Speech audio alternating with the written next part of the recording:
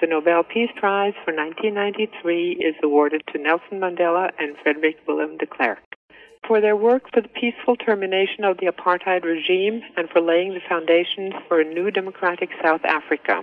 By looking ahead to South African reconciliation instead of back at the deep wounds of the past, they have shown personal integrity and great political courage. The Nobel Peace Prize for 1993 is awarded in recognition of their efforts and as a pledge of support for the forces of good in the hope that the advance towards equality and democracy will reach its goal in the very near future. The Nobel Peace Prize Committee may have seen F.W. de Klerk and Nelson Mandela as co-creators of the South African miracle, as did many people the world over. But on the streets of South Africa, the two men were increasingly shaping up as electoral rivals. The campaign for the hearts and minds of the country's electorate grew increasingly intense as the election date in late April 1994 drew closer and closer. And 10 days before voters went to the polls, South Africans who'd already seen some extraordinary things were presented with a remarkable sight and sound of its two Nobel Prize winners locked in debate. As the world focuses on South Africa, we bring you The Debate, Mandela and de Klerk face to face, a crucial event in the run-up to South Africa's first all-race elections, live from Johannesburg at the Civic Theatre. Your moderator is Rick Robinson. Well, good evening and welcome to the Civic Theatre in Johannesburg for this historic debate between two South African leaders of international stature. At the start of the debate, both men concentrated on spelling out to the voters what they and their parties had to offer. The years of apartheid are over. A new beginning awaits a new South Africa. Your vote will decide whether that new beginning is a good one or a bad one. It will be a good new beginning if the result of the election achieves a balance of power between the two main contenders, the National Party and the ANC. If any one party gets too much power, it will be a bad beginning. Bad also for all South Africans. But it wasn't long before they were scrapping away, looking to expose what they thought were weaknesses in the other man's position and experience. We have a good housing plan on the table, which will achieve all those results. I care for all South Africans, irrespective of their race or colour. But let me say, Mr. Mandela, my comments were not the comments of a man who is less than candid. They were the comments of somebody with experience, of somebody who sat in the cabinet and worked through budget since 1978 and who knows how the economy of the state works. And there is, no, it wasn't apartheid. We abolished apartheid. We made the country free. We freed all the people in this country. Ladies and gentlemen, please. Nobody could say for sure how much influence the broadcast debate between Mandela and de Klerk had on the election outcome. Most voters probably made their choices based on much deeper historical and personal experience. But the National Party did finish second in the poll, and de Klerk took up his place in the Government of National Unity as a deputy president. National unity was the goal, but some fractious times followed.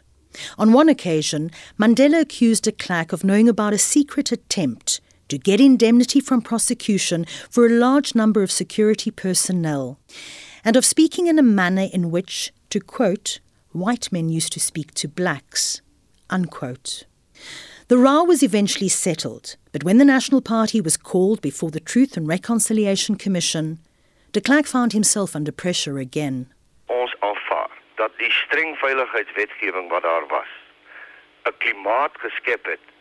We accept that the strict security legislation that was in place created a climate that made misdeeds and deviation from the rules possible, that the state of emergency created space for unacceptable actions because there were far fewer rules and controls. I have said that the clandestine actions and the special unconventional methods that we were compelled to use also created that space. I have therefore acknowledged what everyone says I must acknowledge, but it is as if they don't hear that I have said this. As the questions and criticisms kept coming, de Klerk began to argue that nothing would satisfy his critics. 'n Mens kry die indruk dat hulle wil hê ek moet sê ons het One gets the impression that they want me to say that we sat and planned and said, we give you authorization, we give you a license to murder, we give license for torture. That is not true. You see, the ANC must apply for amnesty because they admit that they did make plans in that way. In our case, there were always rules that were supposed to apply, even during unconventional operations. And as his frustrations mounted, de Klerk became highly critical of the Truth Commission itself.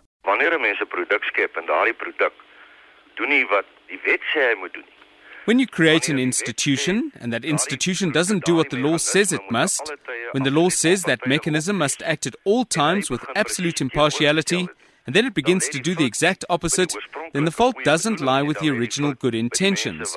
The fault lies with the people who now no longer act according to the provisions of that law. You know, it's not just the statements made by Archbishop Tutu and Dr. Bahrain. There's also a problem with the methods being applied. The Truth Commission hearings and the questions they raised were a bruising time for F.W. de Klerk. But it was also becoming increasingly clear that the damage being done was not just personal. In 1997, the National Party saw the departure of negotiations leader Rolf Meyer, who left to join Bantu Holomisa in forming the United Democratic Movement. And it wasn't long before de Klerk himself decided to make way for a new leader, Martinus van Schalkwyk. He made it clear that this was for the party's good. A significant obstacle for the National Party is the perception that, despite the far-reaching internal and external changes that we have brought about, that it is still linked, especially by our opponents, but in the eyes and minds of many, to a guilt-laden past. Regardless of how unjustified this perception might be, and it is unjustified, because we have done something about that. We have abolished apartheid. We have taken the initiative to bring about the new South Africa. Regardless of how unjustified it is, it nonetheless remains a problem for our party. And with my retirement, I wish to open a door for the National Party, to provide further proof of dynamic break with the past, with a view to best enabling it to play its full role in the realignment process. F.W. de Klerk's withdrawal from party politics was decisive, although he continued to advise members of the new National Party, and his opinion was regularly invited on national questions. But when he found himself in the full glare of the media spotlight once again, it was for a most painful reason: the murder in Cape Town of his former wife, Marika. It is my sincere hope that this dastardly deed will once again act as a wake-up call to all of us in South Africa, that we must bring crime. We must get a grip on the crime situation. We are being, as a country, damaged by every murder. No one murder is more serious than the other.